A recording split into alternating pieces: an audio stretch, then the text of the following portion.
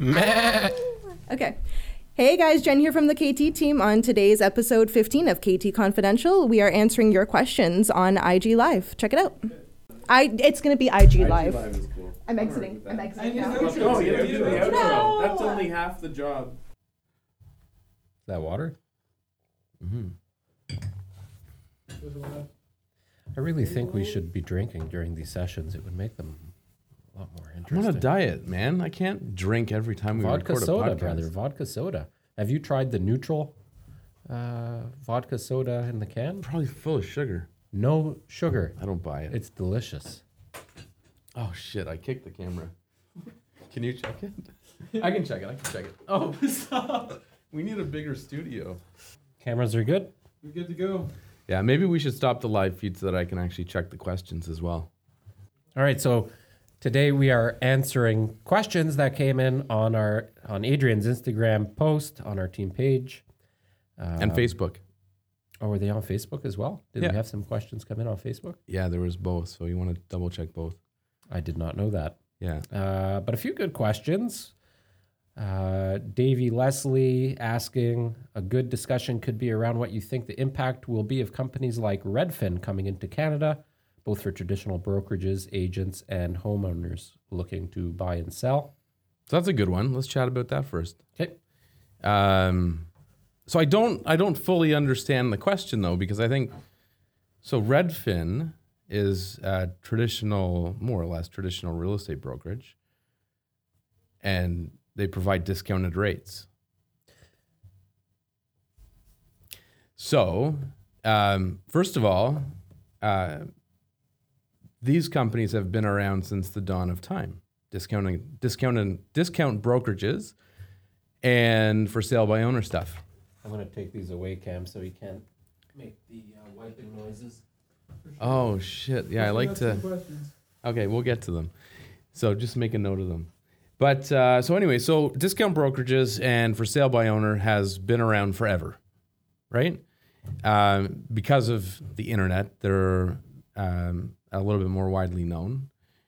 But Redfin, for example, there's nothing special about them, and they offer their services at 1%.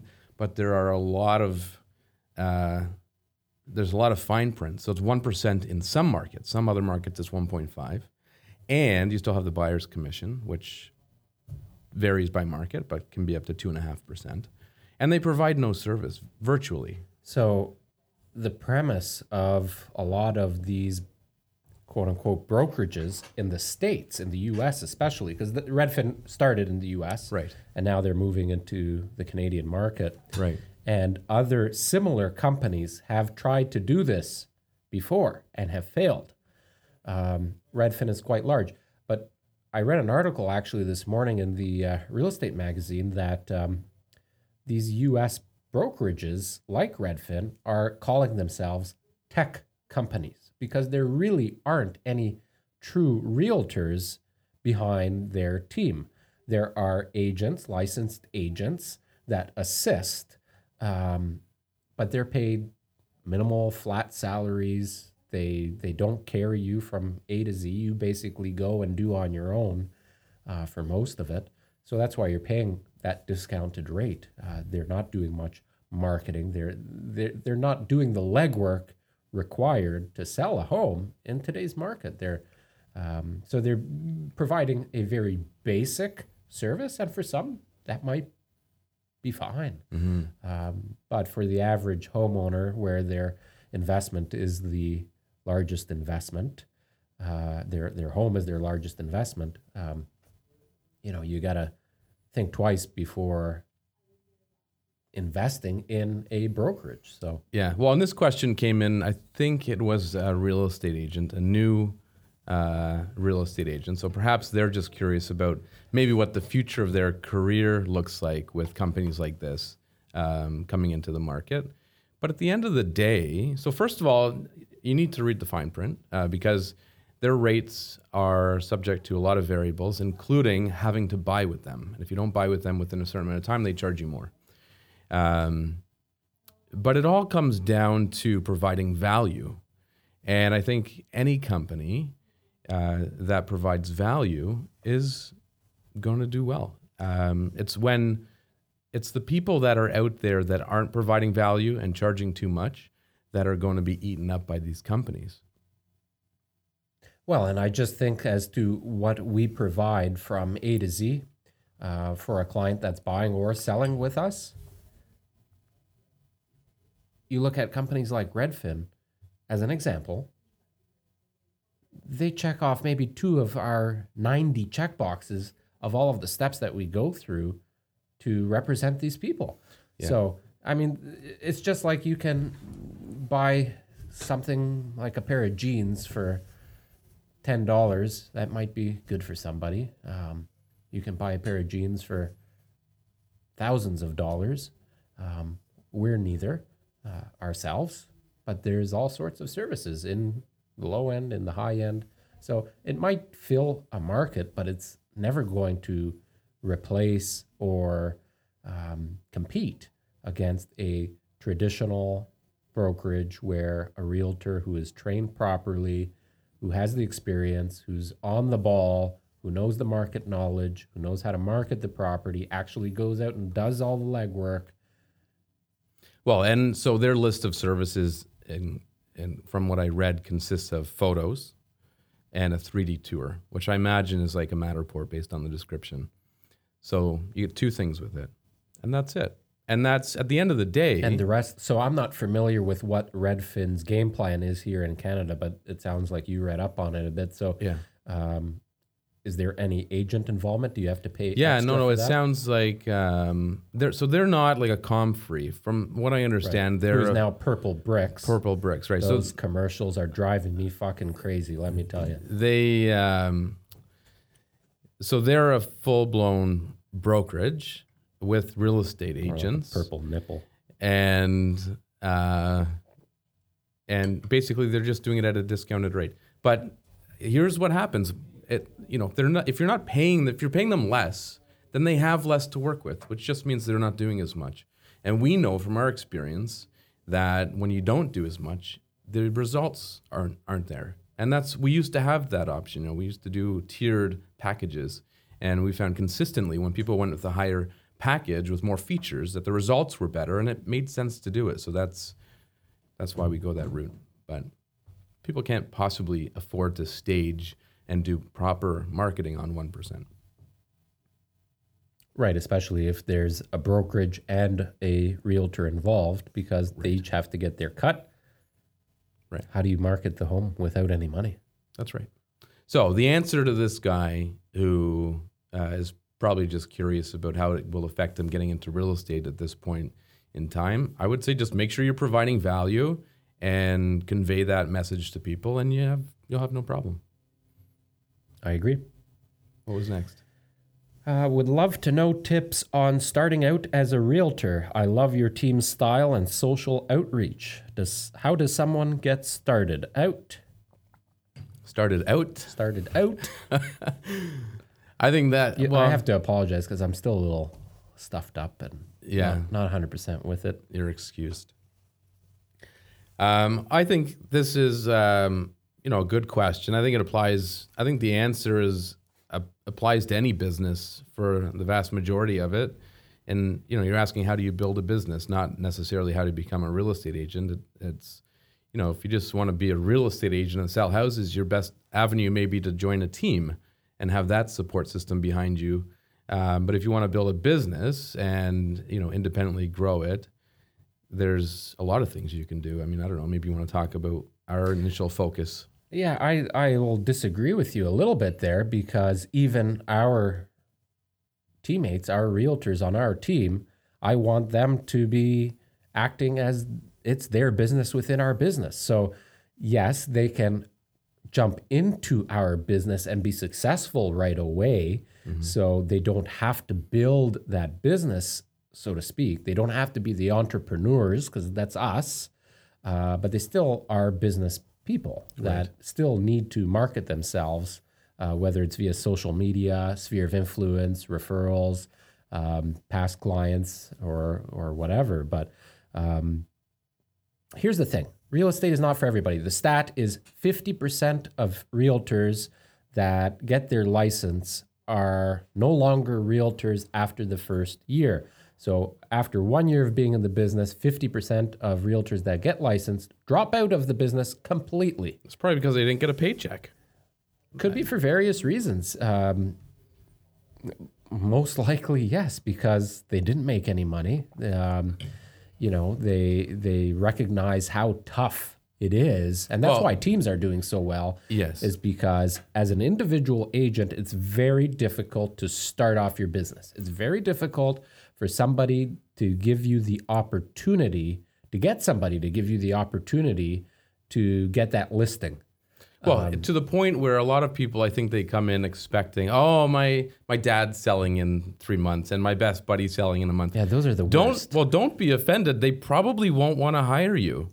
Like, why? It's hard to get started because you're asking people to entrust you to manage their biggest asset. So it's challenging, and it's hard to get past that as a new agent. So how does someone get started out? Well, it's quite simple. You go to the Ontario Real Estate Association website, and you can... Oh, you're being really specific. And you can... Yeah, people want to know this shit. So you can investigate and dig into what courses you have to take. There's 5 courses. You can do them as quick or as long as you want. I think there is a time limit on it, but Chris just finished his. It took him about a year or so to do all of his courses.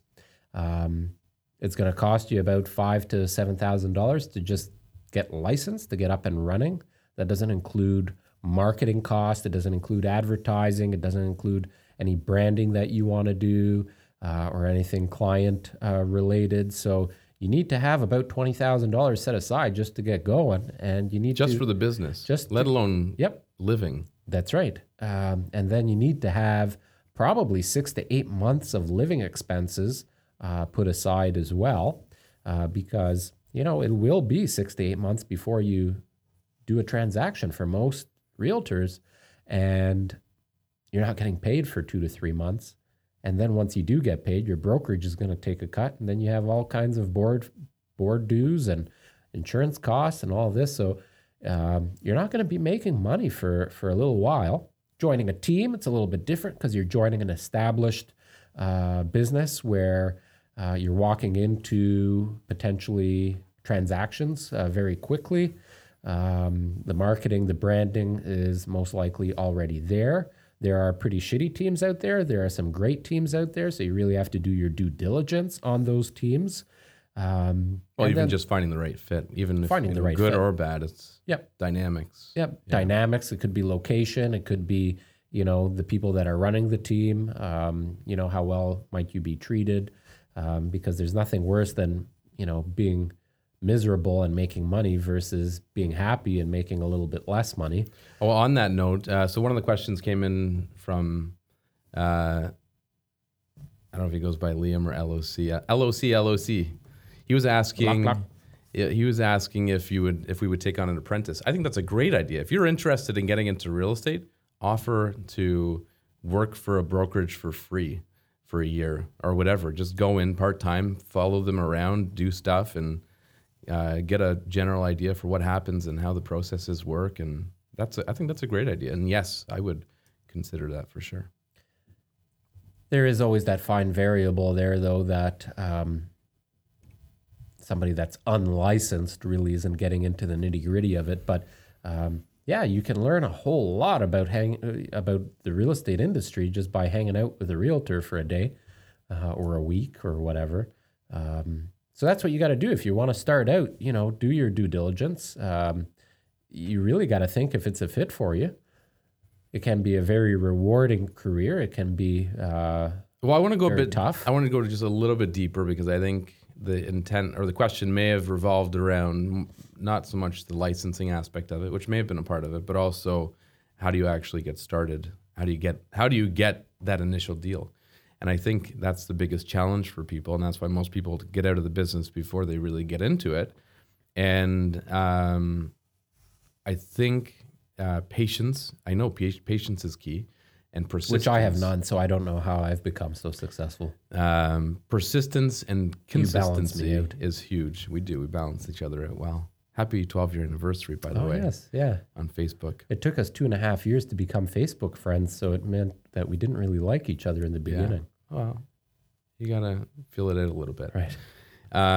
Anyway, so I think in any business you need to be willing to put in the work. So for us, we decided to farm, air quotes, our neighborhood, and we started a Facebook page. We started a website. We sent out a really nice Did a street party. So we did a street party. We sent out a regular newsletter, which wasn't a chest pounding rah rah. Look at me, we're great real estate agents. It was about Or one of those community. bullshit market updates that yeah. everybody sends out, Yeah. which is hired a third company to just Yeah. publish something. Like for it them was with their name on something of value. In fact, Yeah. I get people saying they miss it. Like we stopped doing. We should start doing it again. But Yeah. we didn't see the results from any of those activities for at least a year. I would say If not- closer to 2. Right, if not more.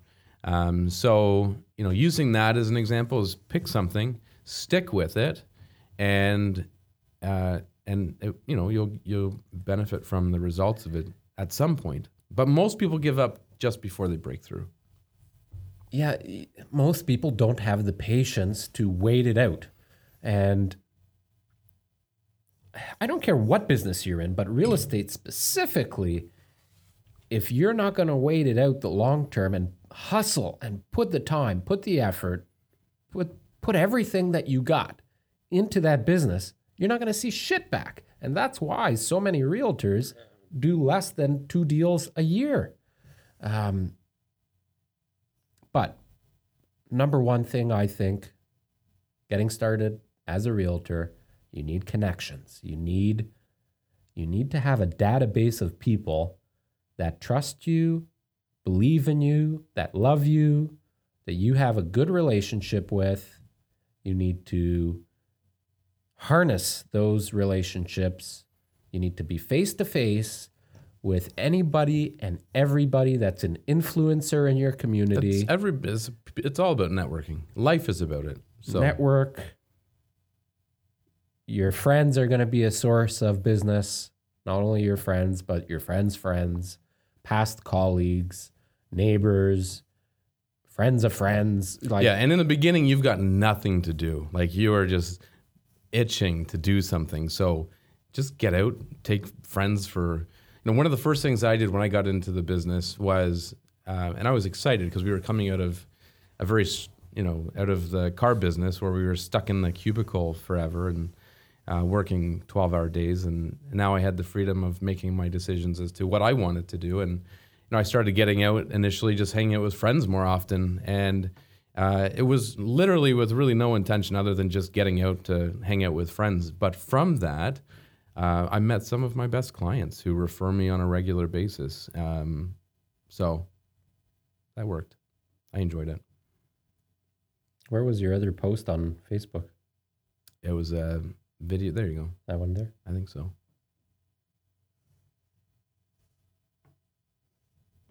Pretty much the same question. So people just wondering how to get started out.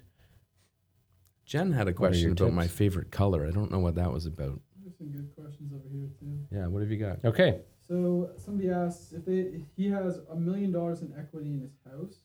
He wants to buy some rental properties. Congratulations. $1 Houses. million equity in the house. You're doing well already. He says houses or condos, pros and cons for each. Subdivide a house and turn them into condos? Question mark. What are your thoughts? It's a good question. Say that again. So he has got $1 million of equity in his current home. and is wondering whether or not to purchase homes or condos with that He equty. wants to invest into condos or homes. What is your thoughts? With that kind of money, I mean, it depends on what their, what they want to get into as well. But I would get into multi-residential with that kind of money. You're a big fan of multi-residential. I'm not. I'm a big fan of single-family homes. If I had $1 million sitting around in equity that I could reinvest, I would absolutely be looking for the cheapest townhomes, freehold townhomes that I could find and buy as many of them as I could buy with that money. I would not purchase those homes just with my capital. I would leverage that capital and remortgage and add mortgages to those properties. So you put 30 to 50% down on 4 or 5 different properties. So you have 40 to 50% equity in those homes. I would buy 2, 3, 4, however many I could fit in.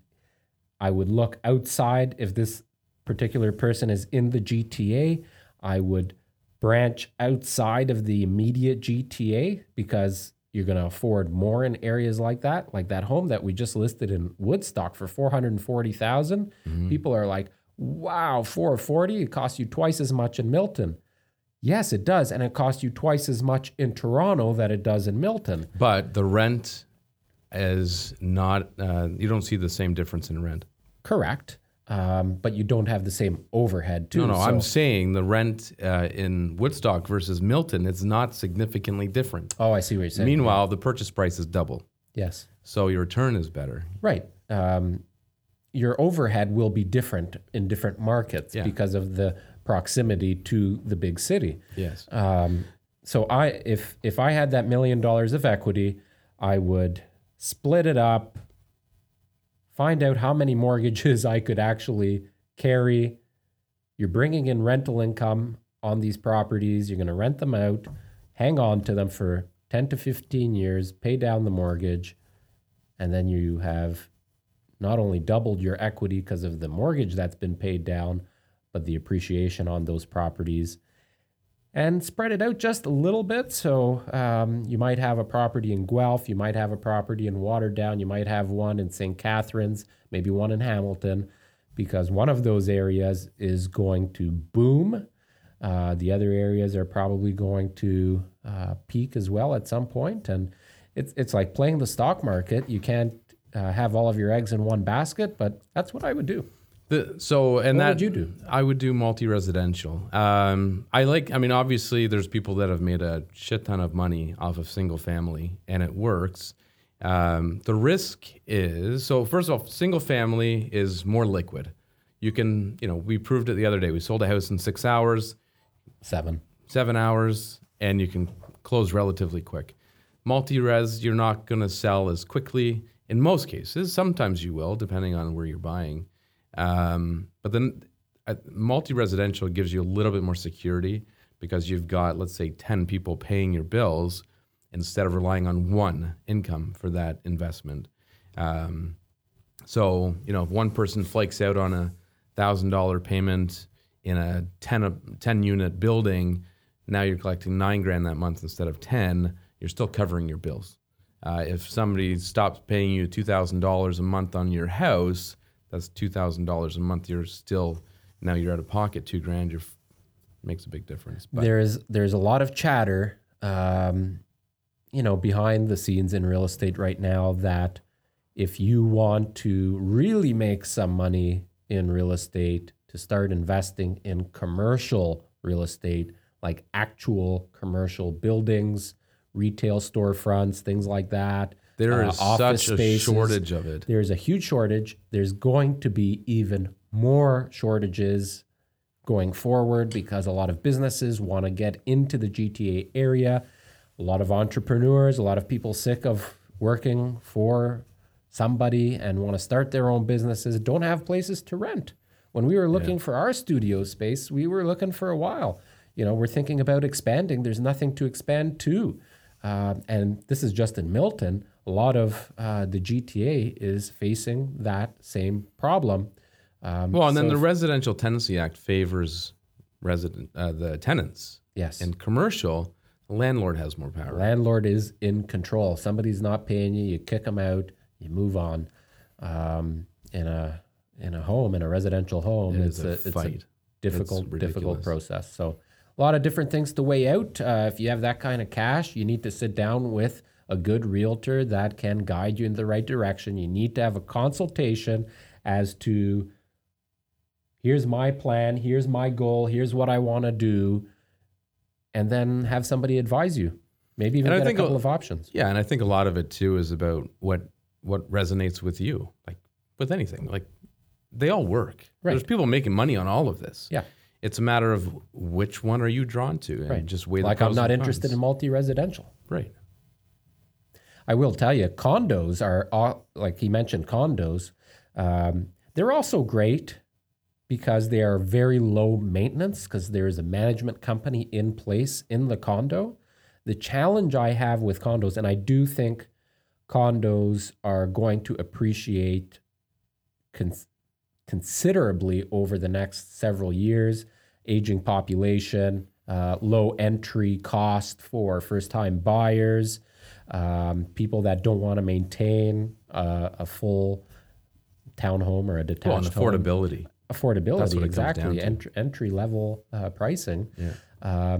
The challenge you always have with condos are the maintenance fees. So you got to make sure that you're investing in a building that, you know, you've got some stability, one that was built well, one Managed well. managed well, and in a good location. But typically condos are easy to rent, low maintenance, so they can be a good option too. Yeah. So we didn't really answer the question, but Right. they're all good You options. got a It's lot of options. Yeah, Especially with $1 exactly. million. Yeah. Anything else? So next question's for you, Ariel. Somebody asks, what's your take on why people leave their lot numbers on their homes after 8 years? Did you leave yours on your house? Well, you should leave it on your home for the first year because the original builder is going to have to come back to do repairs, and it's easier for the That's how they refer tradesmen to their, yes. to locate the property because on their work orders, it will have the lot number on it. Some builders even extend that 1 year carry-on warranty to a 2-year period as a grace, as kind of a gift from the builder that they will go out to a 2-year point for some of that warranty stuff. So, but beyond 2 years, there's absolutely no reason. Maybe somebody has sentimental value behind it, but most people are just too lazy to remove it. Or maybe they don't know how. Maybe they think it has to stay there, like it's a municipal thing. Yeah. So for those that are watching that may think that, you can take it down. Yes. It's just usually hammered into the grout. So you just Yeah. grab a hammer, rip it out. You're Easy good. to do. Yeah. Good question, though, because you see those all the time in mature neighborhoods. There's still some in our neighborhood that's 8 or 9 years old now. Yeah, a bit of an eyesore. A little bit. Yeah. That's good. Any more? So someone else chimed in saying, I've bought my first investment pre-construction condo. Eventually I want to buy more. What's the best way to scale? I think your best bet to start is hooking yourself up with a good mortgage broker. And they can advise you. I think that's really important because banks are very finicky about giving you, when it comes to having multiple properties under your name. So they can set you up properly if you tell them, sit down with them and go through what your goals are and where you see yourself in 5 years and how many houses you want to own. And they can kind of set you up to make sure you're financing those homes through the right institutions. Yeah, that's big. So you don't run into any roadblocks. So just for people listening to the podcast, the question again was, this particular individual purchased a pre-construction condo and wants to scale, wants to get more investment properties. That is the biggest thing, is the financing behind it all. So it depends if you currently own a property that has equity and how much you have leveraged that. If you've bought pre-construction and it's a condo, you probably bought it 5, 6, 7 years ago, so it has appreciated a considerable amount, especially if it's in the GTA. So once you close on that, the ability to have a home line equity or a mortgage to then take that money and put it towards another property. It will also depend if you are renting these properties out and if you're claiming that income. So all of those go back to what Adrian was saying. A good mortgage broker is going to be able to help find money for you. That's their job. A good broker finds money for you to borrow. And yeah, sometimes you might have to pay a little bit higher rate as you get into multi units, but it's worth it in the long run. I would say one thing that I've run into, which is important, is avoid signing long-term leases. because a number of things. One, if you get a bad tenant, it's very difficult to get them out in that initial term. Once that term's up, it's much easier. But in that initial term, it's very challenging. So I wouldn't go beyond 1 year with the first lease. And then the market fluctuations. So rental prices have gone up considerably over the last year or two. Hundreds of dollars. So if you have a tenant that's in there for a long term and they signed at, call it $1,500, but today's value is $2,000, your opportunity cost is quite significant there. So, well, and there's a lot of people, a lot of landlords that aren't taking advantage of the annual increase.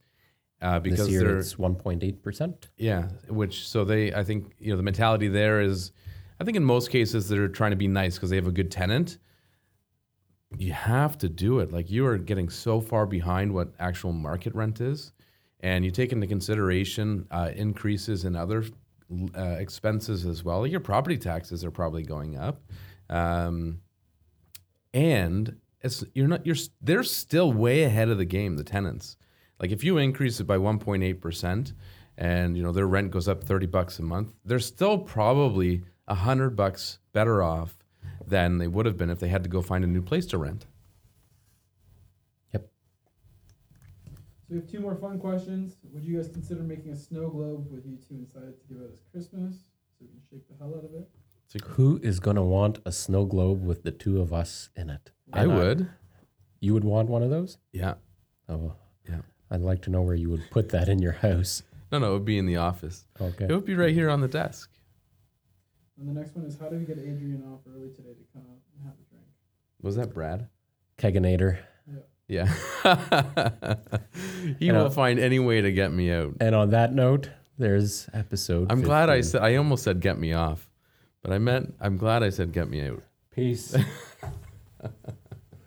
Okay, that's it for today's episode, guys. Make sure you follow us on Instagram, check us out on Instagram, and follow us wherever you may be listening. As long as use. I think that's fine. You can use it. Yeah, cut it. You're good. Cut it. I need to eat. I'm okay with it. Okay.